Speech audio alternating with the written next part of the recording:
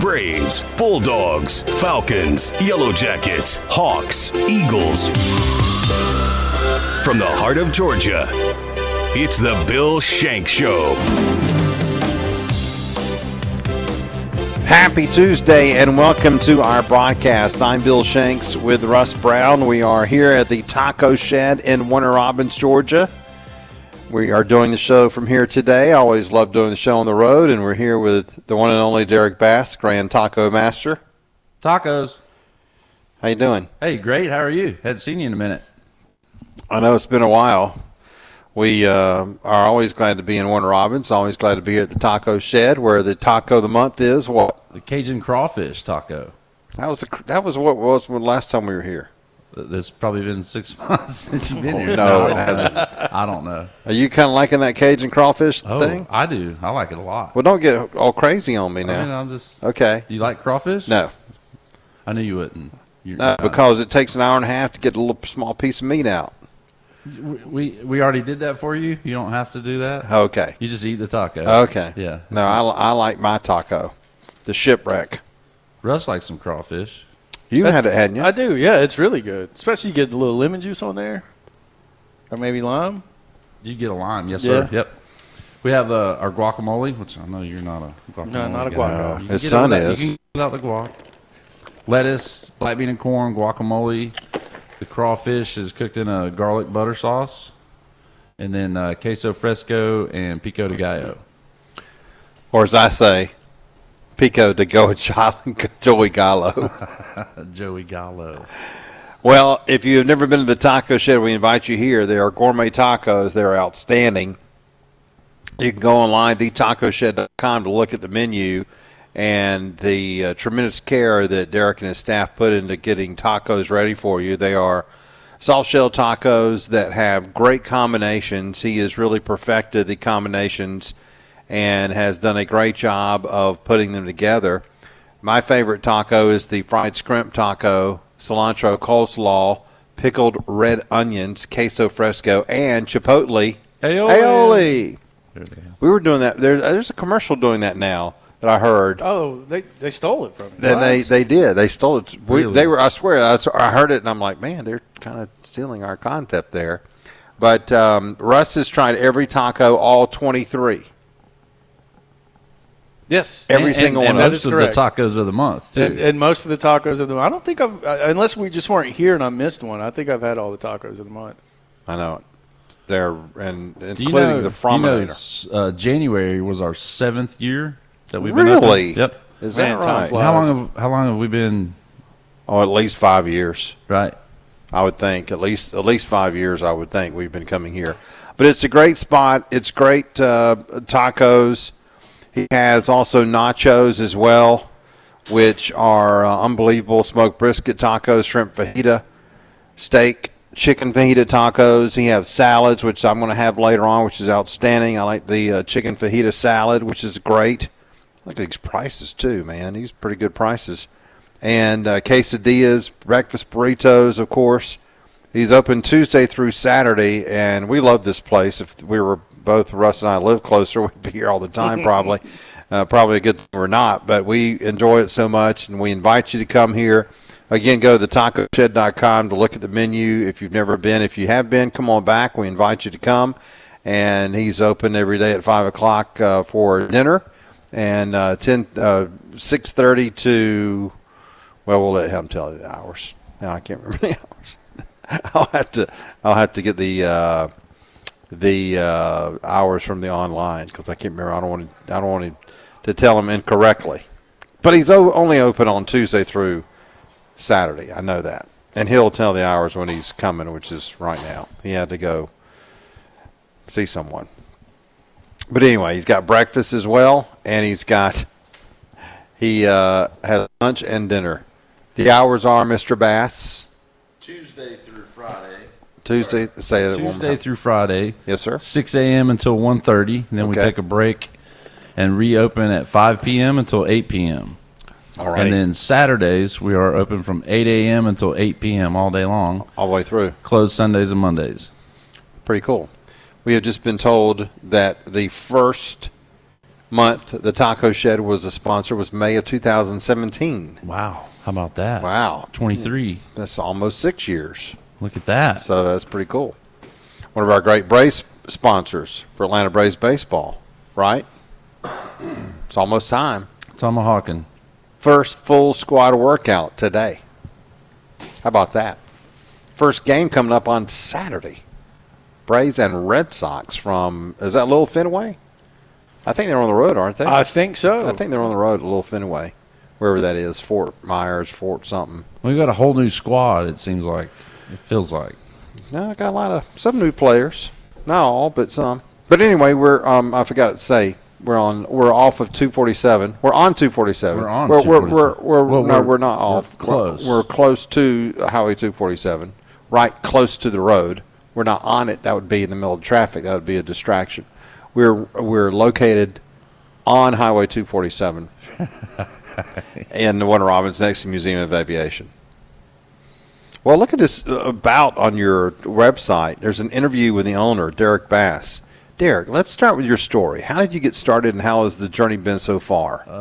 Who the heck wrote this? Here we go. It wasn't me. It wasn't me. I promise you that. Oh, that good old website development. You gotta love So 'em. you can have all of Derek's story, the Derek Bass story. There's on a here. video, I think, on there somewhere. Oh, my at some gosh, point. is it? That's I gotta don't be know. boring. Don't find that.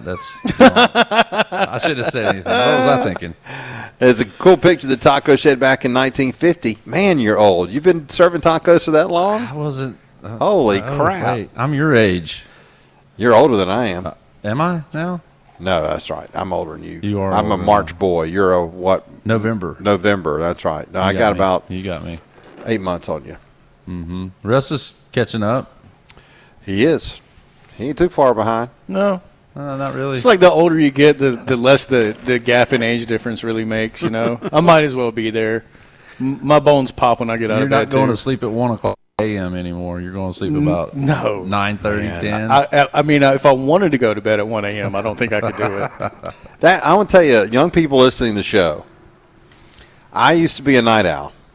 I mean, a bad night owl. To the point where if you called me before 9 o'clock, there was a chance you would be cussed out. Okay? 9 o'clock in the morning. I mean, Right. probably never, even when we started the show, I was still in that mode. In 2000, because I was only 37 then, right? Just turned 37 when we started the show. I was a night owl. I mean, because of watching the Braves as a kid on the West Coast and then working at news operations, we wouldn't get off until 11:30. So you get home at 11:30, 12 o'clock. You're not going to go to bed at 12:02. Ain't going to happen. Nope. So I was always a night owl and would not have any trouble, especially when I watched David Letterman or going even further back, Johnny Carson. I mean, that was just part of the evening. I watched the late night show. And probably that's when it changed, when David Letterman went off and this moron who's on for him now, which nobody likes. What's his name? Stephen Colbert. I started going to bed earlier. And now, I mean, last night it was 9:30. 9:30. 9:30. Wow. And I mean, yeah. What time are you getting up? That's the question. I get up usually about 7:30. It's like 10 hours of sleep. I know. I can't do math real good, but No. 10. You're getting 10 hours of Not sleep. every day. Not Okay. every night. Yeah, but it's good to get one of those in a week if you That can. Yeah, is it a little is. helpful. A little Yeah, helpful. and you know what? The funny thing is, a couple years ago, right before I turned 50, my buddies, who are all older than I am, except for Russ and you, or two of the exceptions, but a lot of my buddies are older than I am. They were all telling me, "Oh God, if I don't get 9 hours sleep," and I'm like, "How the heck do you get 9 hours sleep?" Now I know. I go to bed earlier, and they go to bed earlier, and so anyway. Yeah, that's getting older for You're me. not going to be able to watch the Braves game and go to bed at 9:30. I'm telling you, last year I was struggling. Was it last year or the year before where there was, It was- a lot of late games? Yeah, it was a couple years ago because they moved the start time back to 7:20, right? Yeah, yeah. And It used to be 7:05. Yeah, Yeah. Well, 15 minutes can make a difference, man. Yeah. There's a difference between 10 o'clock and 10:30. But they were like later, they were longer games. And I'm like, God, Yeah. I'm having trouble here. staying awake. And so young people, if you feel like you can just stay up all night now, enjoy it while you can. Get it in while you can. Because I'll have these plans about I'm going to do something when I go home.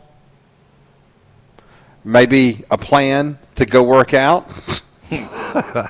Funny. Maybe a plan to do something I need to do for my house. All of a sudden, those kind of plans are weekend projects. Because I'm going to bed. Or either I'm just going to lounge and lay there and watch Everybody Loves Raymond or something like that. So anyway, man, just thinking when it's going to be 10 or 15 years from now, we're still doing this. Live from the S&S. All right, that's a wrap. Time to go home and go to bed. 4:05. Thanks for joining us for the 1-hour edition of the Bill Shanks Show. We'll be replaying this 4 times to make it to the Braves game.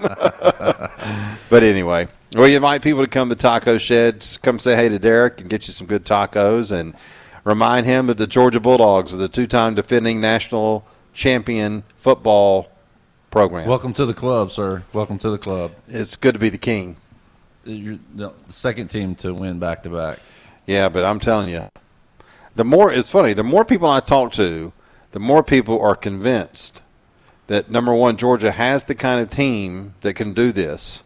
And number two, they all agree with me that if you're going to do this, you have to have a coach who is out of your mind compelled and driven to do something that's not been done since the Minnesota Golden Gophers in the 1930s, and that is win 3 in a row.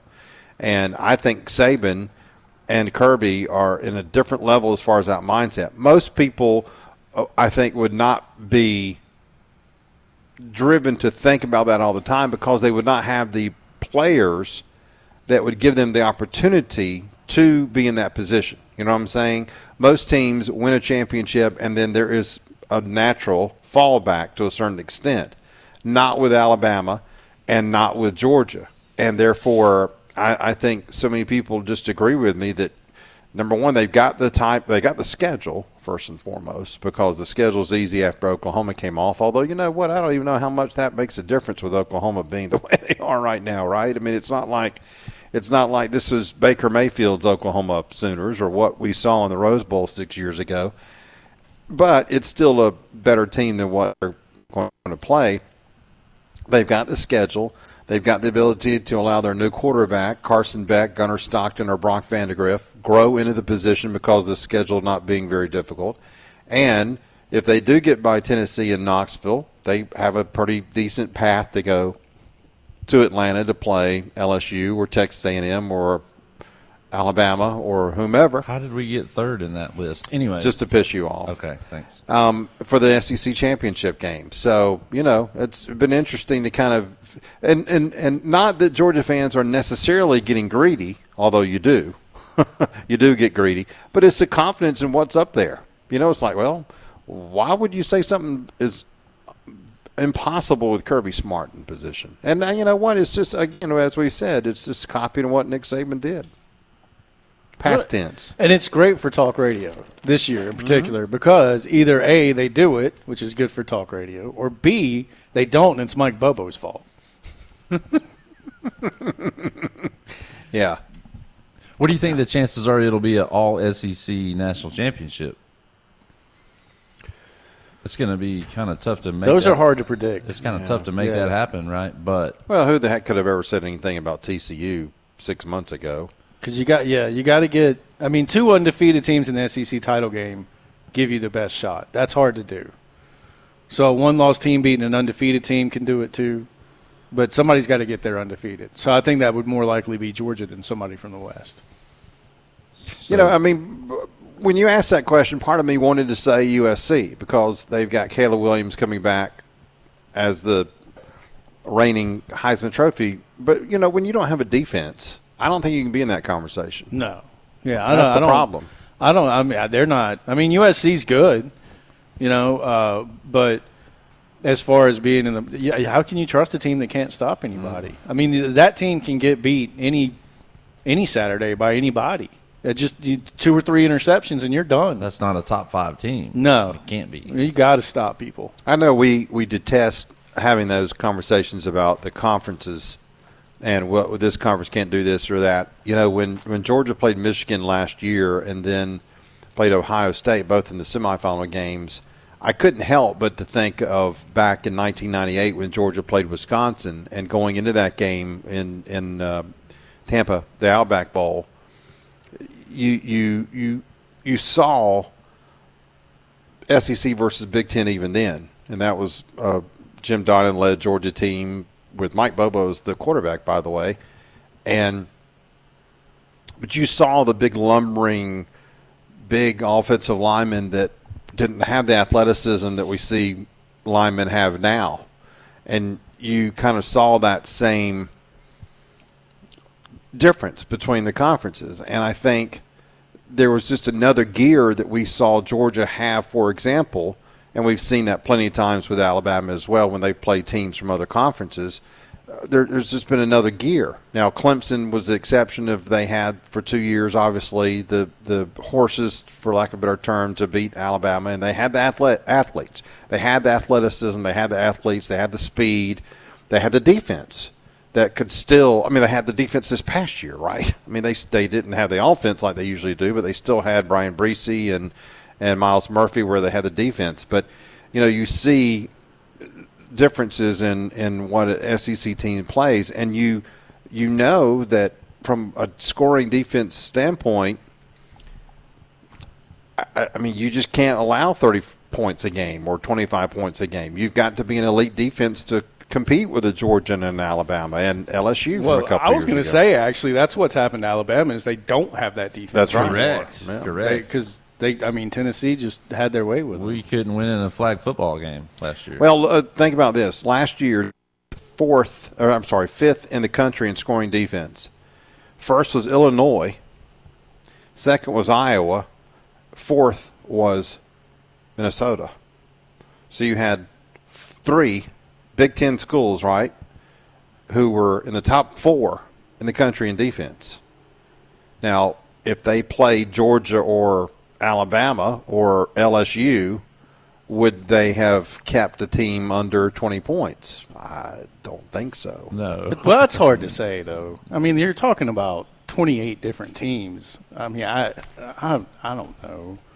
Well, I mean, you think Illinois, Iowa, Minnesota could have kept them at what their average was? That's the question. But basically. who? I mean, who? Georgia. There's 14 teams. Like, who? Georgia? Probably not. No. Okay, yeah, that's what I'm saying. No, not Georgia. No, I just said Georgia, Alabama, Yeah. LSU is all I said. Well, I said LSU maybe.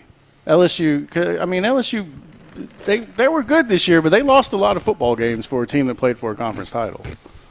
Iowa lost to Michigan, scored over 20 or whatever, right? And I think if you gave Iowa 120 minutes, I don't think they could score 13 points. So, Right.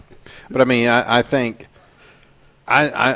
Georgia, Alabama, LSU. I think LSU would still have had their way with those teams. I do. I think they would have Jaden Daniels and not all SEC teams because all SEC. I mean, Florida wouldn't have scored a bunch of points on that team. Random question. Tennessee would have probably. I mean, Tennessee. Yeah, I think you could fit Tennessee in there as well. Who's going to have more wins? You think LSU or Tennessee this year?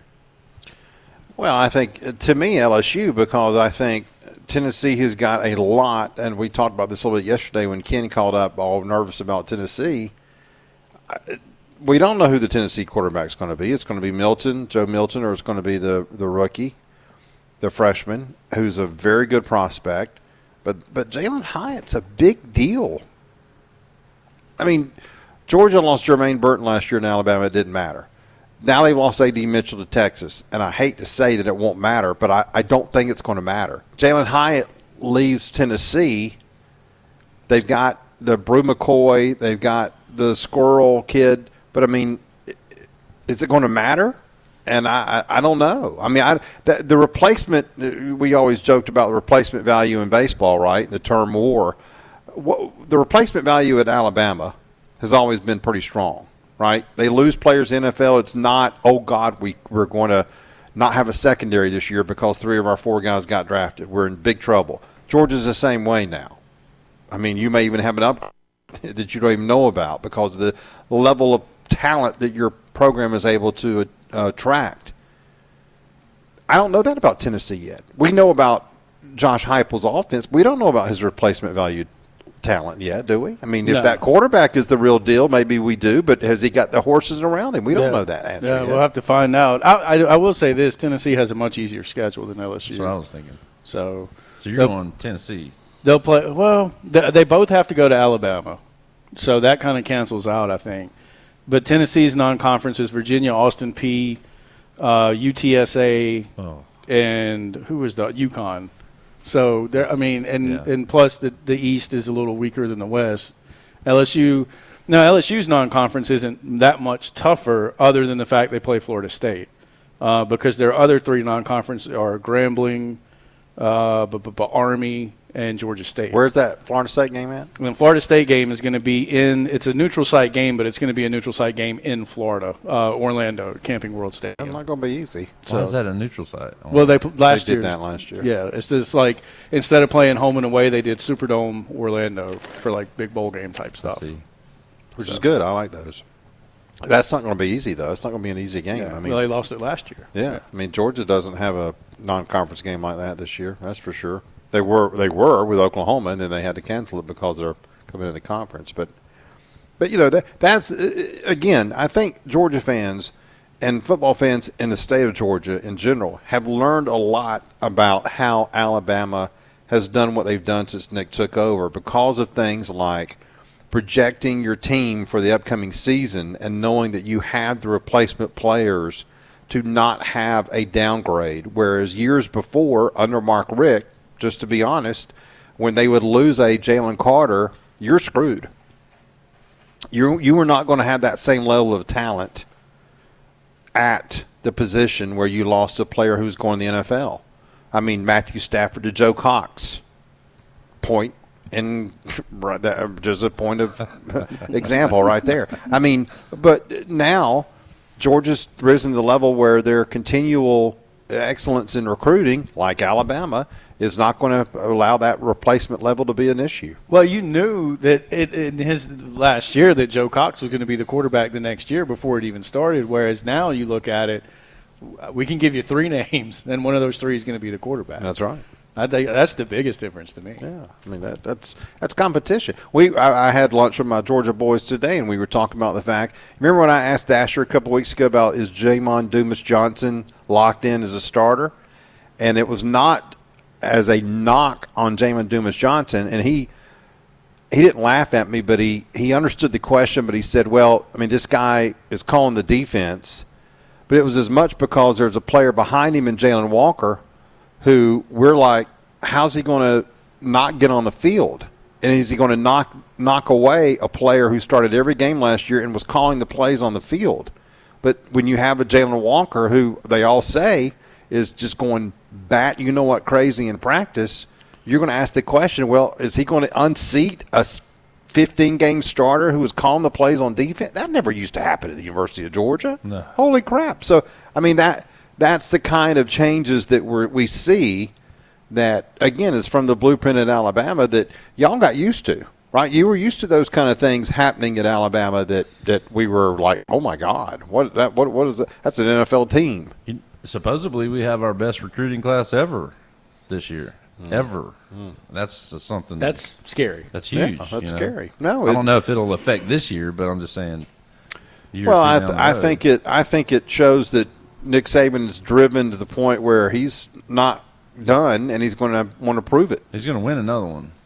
I think he will. I do too. I think he will. I'm not going to sit here and say he's not. I don't know if he's going to win it this year. But think about that: the best recruiting class ever Yeah, for Alabama. yeah, That's really good. amazing. Yeah, really good. I'm excited. No, you should be, but we don't know who your quarterback's going to be. That's unusual. That's something that's very unusual in the run. I think most years we've known who the quarterback's going to be, haven't we? And this Well, year, if we run the rock, it's going to be Milroe. If Ty steps up, I don't know. Rose scares but me. you can still run the rock without having to have a running quarterback. Right. No, he can't throw the ball 20 yards. He scares me to death. Milroe? That's correct. Milroe? Well, that's why I think people are saying it's going to be Simpson, because I think it's going to be Simpson. It may be both, right? Maybe they Switch it up. Yeah, maybe. Whatever it takes. Yeah, you don't care. Let's get back As long to as it some Bama wins. football. Braves first, though. We'll take a break, come back, talk about that. Ron McKenzie will join us at the end of the hour. We're at the Taco Shed in Warner Robins. He's open Tuesday through Saturdays. The times. Tuesdays through Friday, 6 a.m. until 1:30, and then 5 p.m. until 8, and then Saturdays from 8 a.m. until 8 p.m. Right off of Highway 247 in Warner Robins near the Museum of Aviation. Come get you a taco. With Russ Brown and Derek Bass, I'm Bill Shanks. You're listening to The Bill Shanks Show.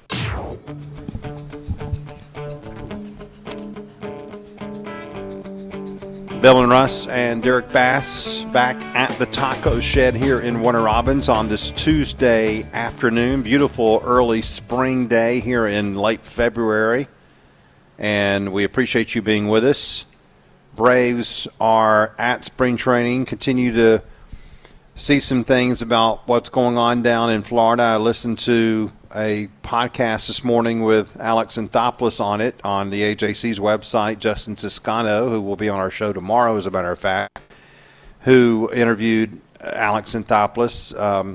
Not a whole lot of breaking news in that, but he talked about the competitions of left field and, of course, with shortstop, as we talked a little bit about yesterday after a caller asked about, all right, what's the backup plan for Vaughn Grissom? He talked about Orlando Arcia. They really like Arcia.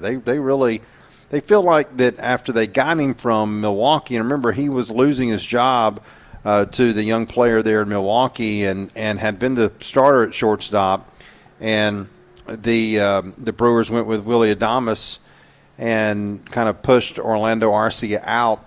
Atlanta got him for a couple of relief pitchers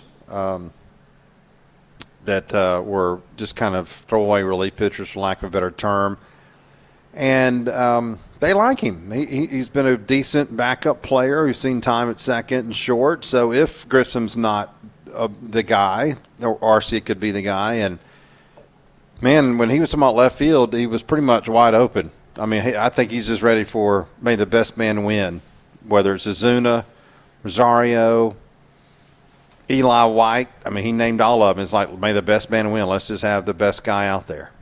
I love that. I mean, that's like we were talking about in the last segment with the quarterback competition at UGA. I mean, that's if you have a position that there's uncertainty who the guy's going to be. You want competition, whether it's Arcia and Grissom at short or the bundle of guys they got out there for left field. I mean, it doesn't guarantee you anything, but you don't want a guy that's not going to be able to get the job done out there just because there was nobody else to do it. Mm-hmm.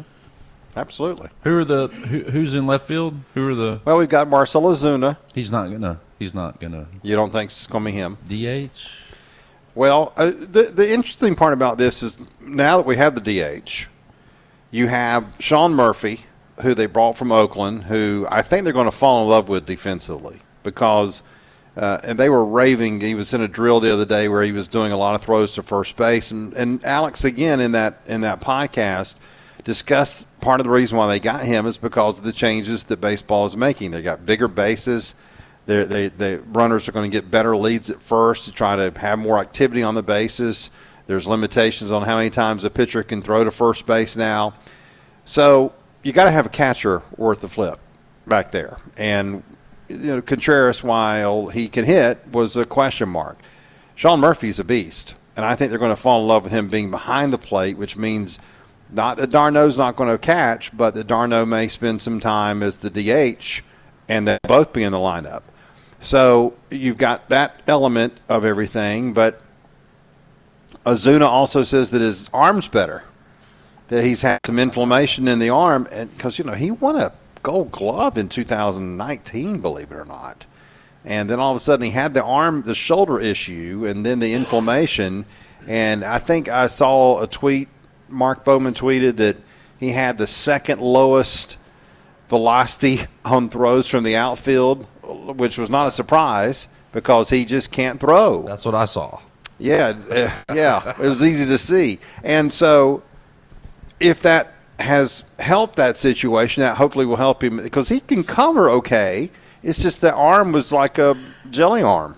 Yeah. Just couldn't throw. No, it's not. That's, if he can contribute with his bat, that's great. And we'll see. Maybe the shoulder inflammation got some arm strength back. But I would think, if you're handicapping the thing out in left field, I think most Braves fans would want Rosario to kind of come out ahead in that. But definitely, I would hate to see a scenario where Ozuna's the everyday left fielder. Now, that being said, the other two guys could help cover up some of that, Michael Harris and Ronald Acuna Jr. But yeah, it's weird to think that he did win that Gold Glove in 2019 because that, like Derek said, that is not the player we've seen in Atlanta defensively. So you're saying Ozuna, Murphy, and Darno DH.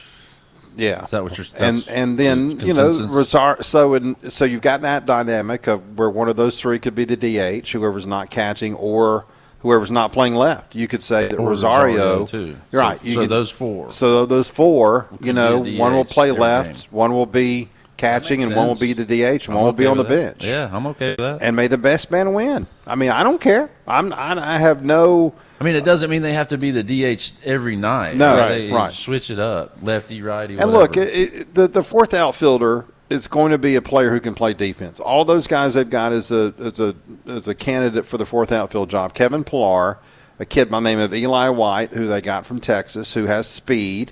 Jordan Luplow and Sam Hilliard. They are all pretty good defensively. So if, for example, that means that Ozuna was starting in left field late in the game, they could put one of those, whoever's the fourth outfielder, as the replacement and still have Rosario on the bench, let's say. And they may not even care about having Rosario out there because he has some brain farts too where you're like, what are you doing out there? But so I think they would have that covered. I just want the one who hits because if we get from those four players that are going to be battling for those three spots, catcher, DH, and left field, if we get offense from that group, 1 through 9, that's a pretty good lineup as long as shortstop's not wet in the bed. Yeah. Right? The only problem is all of those are right-handed hitters, right? Rosario's a lefty. Besides Rosario, everybody else is a righty. Correct. That's right-handed. So, I mean, may the best man win, and let's see what happens. Yeah, that's that gives you something to watch in spring training too, because there's a little bit of intrigue there, and Ozuna's the one for me because if the shoulder is healed and he's got everything right, I mean, this guy was an MVP candidate in 2020. And we were in March. Remember, it got into March before they re-signed him. Yeah. And we were all saying, you've got to bring this guy back. You've got to bring this guy back. And so if he can get back to that form, I mean, you've already got Acuna, who's an MVP caliber player if he's right. Austin Riley, MVP caliber player. I mean, look, and I'm not saying Marcell Ozuna is an MVP caliber player right now, but it's in him. We've seen him do that. So, I mean, if he could get back to that's 3 really big deep threats in the lineup to go yard every at bat. I think that would be huge for the Atlanta Braves because the one thing you already know is how deep the starting pitching is. So that's going to carry you.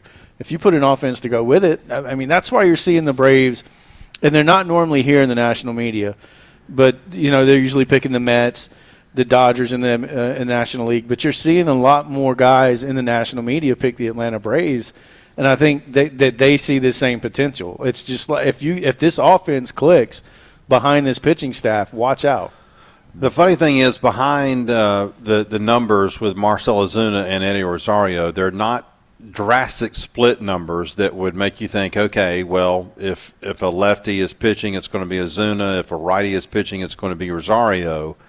For example, Ozuna against right-handed pitchers has hit 266 in his career, and against lefties, 276. Well, that's 10 points. That's not drastic, Yeah, that's good. And Rosario is even closer. He's hit 270 against right-handed pitchers, and even a little bit better, 272 against left-handed pitchers. So it may just be whoever's hot. Whoever's hot is in that lineup, and you know what? I don't think there's going to be one problem if it's either one of those guys because and you're right. I mean, we were jonesing for Ozuna to come back because of how great he had been in 2020. He was an MVP candidate. So if the shoulder's better, if he's got his mind right, I mean, he's a power threat. I think the combination of that, Ozzie Albies being back, and a full year of Michael Harris, and what Grissom can do offensively if he plays every day. He was great. He was. I don't think there's any concerns about his bat. I mean, other than the typical sophomore slump that you would worry about for any player. And I think he's going to be fine. If Ron Washington thinks he can be a shortstop, he can be a shortstop. I mean, that's a good enough of stamp of approval for me. So I'm excited to see what he can do. I mean, I don't expect him to be as good as Dansby Swanson was defensively, but I think he can be better than, or at least more consistent than Dansby was offensively. And if that balances out things, then you're in business. If you have him contribute more consistently across the board every month and not go and have these stretches that Dansby would have. I mean, at the end of last April, we were like, what the heck is Dansby doing? He's like, well, we can't spell Dansby without a K, can you? Because he was going to strike out every night. And now Grissom, he's going to strike out a little bit because Russ is right. I mean, we'll see at the end of last year, Grissom and Harris both had kind of hit a wall. A little bit of a wall, because that was a lot of baseball they played, and so they got to come back out and play the full year. But I love his offensive ability and his stroke. Remember that side shot when he hit that home run in Boston at Fenway Park? It was like, that's a perfect right-handed swing. So a lot of good stuff going on for the Bravos right now. And the games haven't even started yet. So every defensive position is covered except for maybe left field, which is covered. We just don't know who it's going to be. Right. Shortstop, second, first, third. Well, shortstop again between Grissom and Arcia. Second's good with Ozzie back. And so if Ozzie goes out again, let's just worst case, who? Arcia. Or Grissom. Or Grissom. Or Grissom, either one. Yeah. Riley at third. Acuna. Look, if Acuna has our MVP season, that offense is going to average 5+ runs a game. And with this pitching staff, if they average 5 runs per game offensively, they're going to win a lot of games. I mean, they won 101 last year. That's a lot. And they only had Harris for half a year, Grissom for a third of the year, a fourth of the year, Albies for a fourth of the year. I mean, so it's a pretty good roster. It looks good. All right, come to the Taco Shed here on Highway 247. We will take a break, come back, and we will talk a little Georgia Tech athletics with Rod McKenzie from GOJackets.com. That and more as we continue right after this.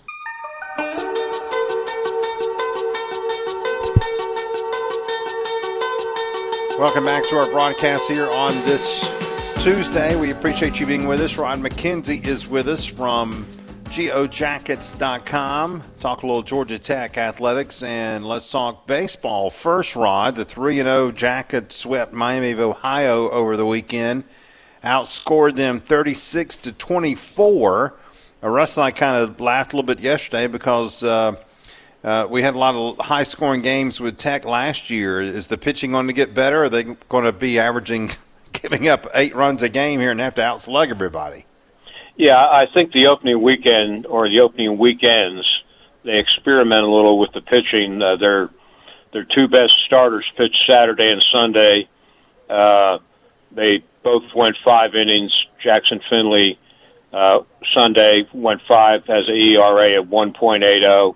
Logan McGuire went on Saturday, has an ERA of 3.60. And then they experimented with Dawson Brown. They wanted to see if he could pitch extended innings, and that was Friday night when the temperatures were dropping into the low 40s, upper 30s, and the wind was blowing like crazy. Hard to, really for all the pitchers to grip the ball, so they gave up a lot of runs for sure on Friday. Walks, I think they walked 11 batters that day. But the next 2 days, they only walked a total of 2 batters. So they turned that around, and they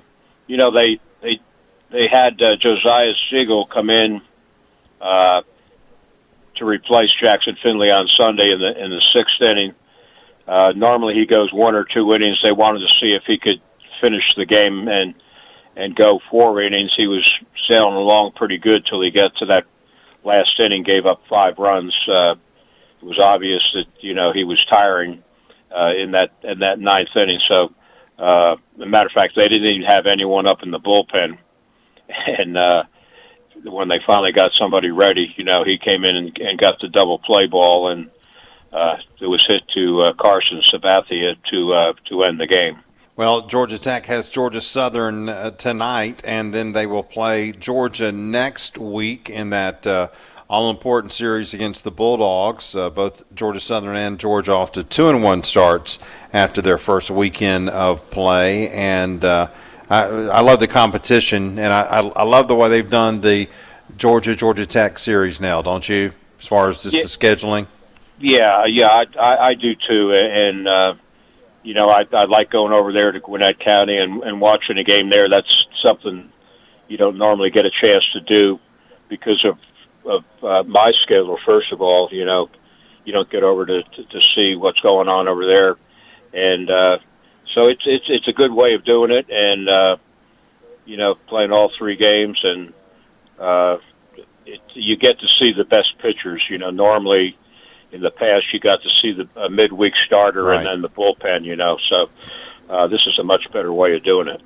Absolutely. No doubt about it. All right, Rod, let's talk a little basketball. The Yellow Jackets basketball team, they've won 2 in a row, 3 of their last 4. They will play at Pittsburgh tonight, which is going to be a tough game, of course. It's a 7 o'clock game against the Panthers, who were 19-8 on the year, 12-4 in the conference. So that's a whole other story about tonight's game. But at least they got out of that losing streak and have won 3 of 4, and they've got to feel a little bit better about that, don't they?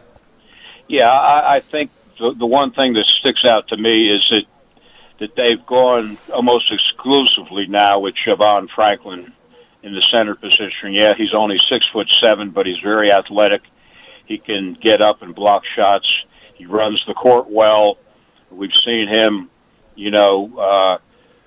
lead transition baskets, getting dunks, quite a bit lately now that he's the regular in the lineup. So I think the combination of him being the starter now and Lance Terry coming back from that 4 games when he was out with a hamstring, I think the two of them, and ironically, both of them are transfers, have really propelled the Jackets to playing better over the last, 5 or 6 games of the year. So what's the temperature of the fan base as far as Josh Pastner is concerned right now? You have a group that's been after Josh since the beginning of the year, and they're not going to change their mind no matter what they do. And then you have another group that maybe was in that camp in the beginning, and they're gradually sliding away from that. But I think that, to me, the most important thing is you have to have confidence in your new AD to make the right decision on whether to keep Josh for another year or move on. And I think we've talked about this before. You also have to decide whether or not that you're going to support the basketball team, and by support I mean showing up for games, putting money into the program. That includes the NIL, that type of thing, and that hasn't been done. So making a change just to make a change isn't going to change the fortunes of Georgia Tech basketball unless they go about it in the right way. Well, and they have 4 games left the regular season, 3 on the road, and the only home game is against Louisville, who is just absolutely atrocious. I mean, they are trying to be worse than what Georgia was a year ago. So you wonder, okay, a couple wins in these last 4, could that save him? Yeah, I think it could, and the powers to be, the athletic director, the associate athletic director, they are on top of things. I mean, I see them at all the games. I see them at the press conferences. So they're definitely watching this situation closely. So you have to feel when they do make a decision, they're going to make the right decision, just based on the fact that they're putting in their work in evaluating what's going on with the program and how the team is playing. You have to say, well, they haven't maybe recruited as well as they could have if they had the support. But, the players that they have continued to play hard, even in spite of that losing a tough January.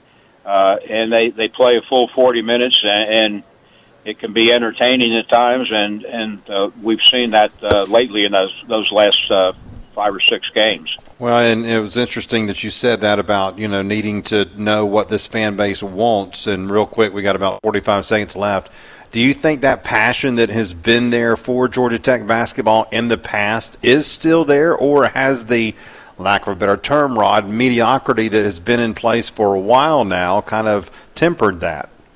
Well, I look at the last game, and they were coming off a couple of winning games, and I think 4,900 was the attendance figure for that game. So it has to be 2,000 or 3,000 higher than that in my estimation to get where they need to be. So something has to be done to get that fan base back, and the fans want to change, but if they make a change, they have to show up for games, and that didn't happen necessarily with football when they made Brent Key the interim coach. So fan bases at all schools are part of the solution a lot of times, because if you put fans in seats, that helps you economically, and it helps support the team and helps them play harder. Oh, no doubt, no doubt. Rod McKenzie's been our guest, geojackets.com. Rod, thank you. We'll talk to you again soon. Sounds good, Bill. Thanks. We're the Taco Shed here in Warner Robins, and you're listening to The Bill Shanks Show.